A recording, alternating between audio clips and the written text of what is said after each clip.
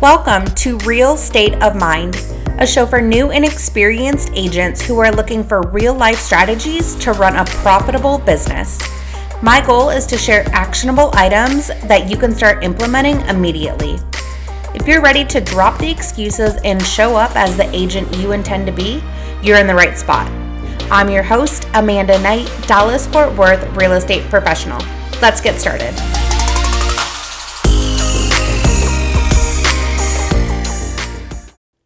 If you're looking for another avenue to grow your business, I would highly suggest that you consider expired listings. When I was a newer agent, I called expired listings for a few different reasons. One, they've already raised their hand that they have a home to sell. Their motivation is really high, and for one reason or another, the previous agent that they hired just couldn't get the job done. The chances of them relisting within the next 24 to 48 hours is super huge. So one piece of advice that I always suggest to agents is come prepared to the office, dressed for the appointment. Because chances are, if you're calling them in the morning, you're going to set the appointment with them in the afternoon. So dress for success. Now let's get into the calls. So one thing to know about expired listings is that they're going to be high impact calls. You're going to hear some frustration in their voice. I mean, they had their home listed with another agent for 3 months, 6 months, 9 months, maybe even a year. And they went through all of these showings, open houses, and then it didn't sell. You'd be pretty upset too, right? So just relate with them. Saying things like, I understand your frustration. That would frustrate me too. I see where you're coming from. And relating with them is going to be really big. The biggest challenge that you're going to have with an expired listing is keeping them engaged and on the phone. Now, to do that, we're going to go ahead and go over questions that you should be asking a seller of an expired listing, because we know who asks the most questions controls the conversations. So let's talk strategy with expireds. Now, for me, I focus at least 2 days of my week on calling expireds. Those are my non-negotiables. So what days are you going to designate to hitting expired listings and helping those sellers out?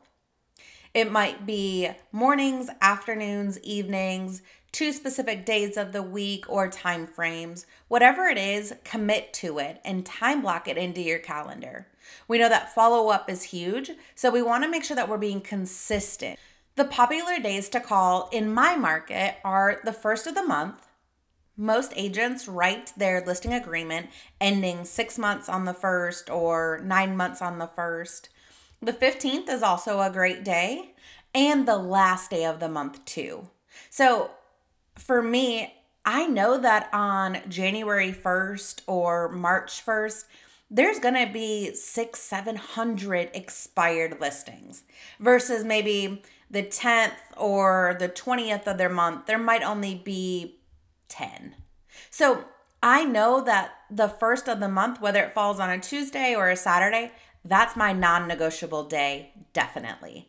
Because my chances of getting in front of expired listings are going to be super high those days because there's so many coming off of the market. When you're first starting out with expireds, you're not going to have a big database of them, right? So I always suggest to newer agents, when you're first getting started, commit to 1 full month every single day, adding 5 expireds to your database.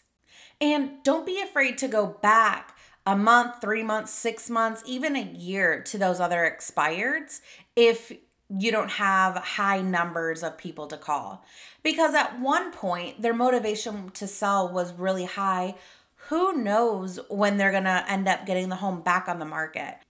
And chances are they're going to list with the agent that's in front of them, adding value.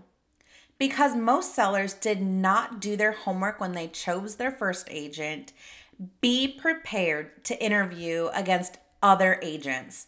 Now, I've been on appointments where the seller has interviewed 4, 5 agents, and I've had others, no joke, that have interviewed over 20 agents just to make sure that they get it right this time. So don't let that intimidate you. Just know that that's part of the process. Now, there's services that you could pay for like Mojo, RedX, Landvoice to pull the expired data for you, which I think it costs a couple $100 a month. If that's in your budget, great.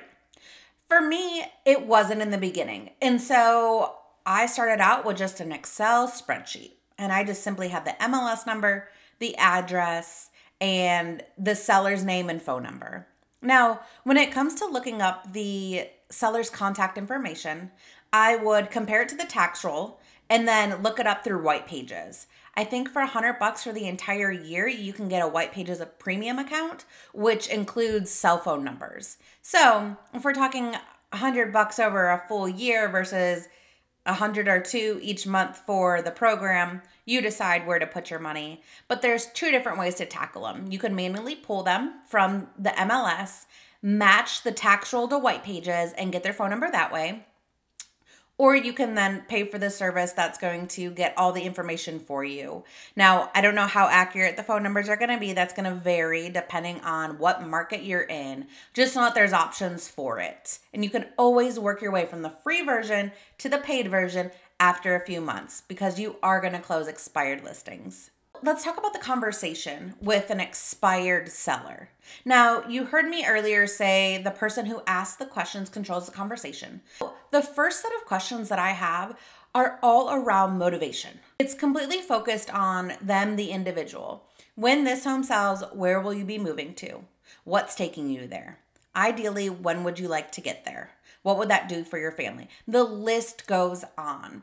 I want to know what's important to them and what's taking them from here to where they're going. Then the next group of questions that I'm asking is about their listing experience. So tell me, how many showings did you have? What was the feedback like from those buyers? How many open houses did your agent host for you? Did you have any offers? That question right there is super important because many agents think that because the home didn't sell, that the seller had no offers on the table. When in reality, they could have had, a half dozen offers. They just didn't match what they were looking for, whether it was price or terms or whatever it might have been. So that's a really good question to ask. And then the next set of questions that I'm asking them is about the future. Do you plan to get the home back on the market? If so, what's that time frame like? Do you have an agent in mind or will you be interviewing agents? What are you looking for in the agent that you hire? If they say communication or marketing, then you're going to return back and say, okay, great. So on a scale of 1 to 10, how important is communication to you? What does that actually look like? Create that list of questions so that you're consistently controlling the conversation. Then when you're script practicing, which you should be doing, you can ask your script practice partner the list of questions. Before you know it, you'll start internalizing them. You'll just start rambling them off and it'll become a conversation, not a script. I'm setting myself up on the phone call so that when I book the appointment and get in front of that seller, I know exactly what I need to go over because I've already asked the pre-questions. Let's go over the 3 top objections that you're going to hear from an expired seller. Number 1, we've decided to list with the same agent. Number 2, we've decided not to sell. And number 3, we're going to sell it on our own. So let's go over when the seller says that to you on the phone, what your response should be. I make it a priority when I'm having conversations with individuals to repeat and confirm what they're saying to me, just so that I can make sure that I'm understanding them correctly. And then I'm going to lead in with a close to set the appointment. For the first objection, let's go over what that looks like. When the seller says, we've decided to stay with the same agent, I'm going to first acknowledge and confirm. I can appreciate and understand that you have loyalty to your agent. And yet it makes me nervous that you're going to blindly relist with them. Then I'm going to lead in with the close. The average days on market is 34 days, and yet your home has been sitting for 180 days. That means that your home should have sold 3 times when it was on the market. So let me ask, what's your agent going to do differently this time around to ensure that it gets sold? Now, this is a valid question. I want to know, has the seller asked the agent, what are they going to do differently? What have they not already done? Objection number 2, we've decided not to sell. This is one of my favorites. So I'm going to acknowledge by saying, I understand your frustration because your home sat on the market for 180 days and it didn't sell. And so now you're just over the process and don't want to sell, right? Now, your home just went off the market, right? And so what that means is, should you have received a full price offer last week, you would have accepted it and been closing in 30 days, correct? So what's changed? And again, that's a valid question because their home literally just went off the market.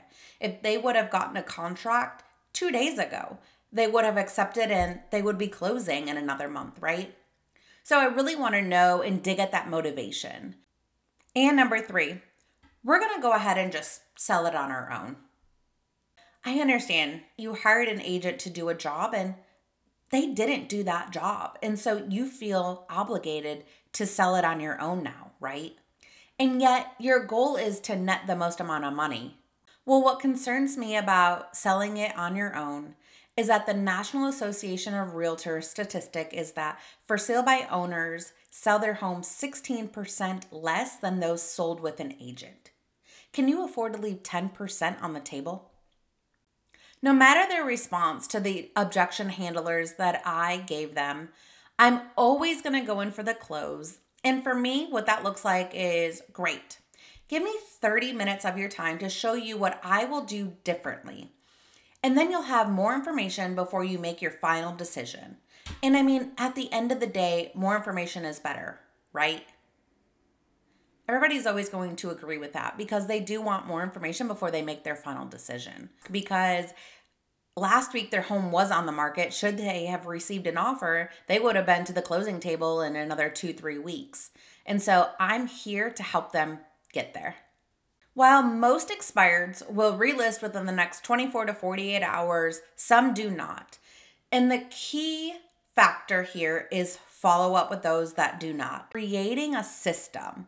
So whether that's calling and leaving a voicemail, texting, door knocking, mailing items, mailing a handwritten note card, a typed up letter, whatever it is, always make sure that you're reaching out to them and they know that. Don't ever ghost door knock them and not leave anything or call them and not leave a voicemail. You want them to know that you're calling. And my follow-up system was at least twice a week. I was touching them in some way twice a week. And they knew it because by the time that they were ready, most of them were calling me to say, you're the only agent that's followed up with us and stayed in front of us. If you're this persistent with me now, I know you're going to be when I hire you. So are you available to meet with me to discuss selling my home? And I can't tell you how many times that has happened. Now, many agents are nervous to call expired listings because they said, well, if somebody else couldn't sell their home, why can I? Well, that's where your unique value proposition comes into play. How will you communicate with them? How will you market their property? What will you do that's outside of the box that other agent didn't do? Take a look and examine the previous MLS listing that they had. Did they have any open houses? Did they have uploaded documents like the seller's disclosure, any property features? Did they have professional photos taken? Examine what that looks like and see if it truly is a listing that you would want to take on before you do decide to call them. But I would challenge you to take that idea out of your head. Don't be afraid to call expired listings. Be bold. You got this. Now go crush it with expired listings. All right, that is it for today. What did you take away that you will immediately start doing in your business? Comment below or screenshot this episode, post it, and tag me in it. And be sure to subscribe so you don't miss out on great episodes like this one. Thank you so much for listening. Talk with you soon.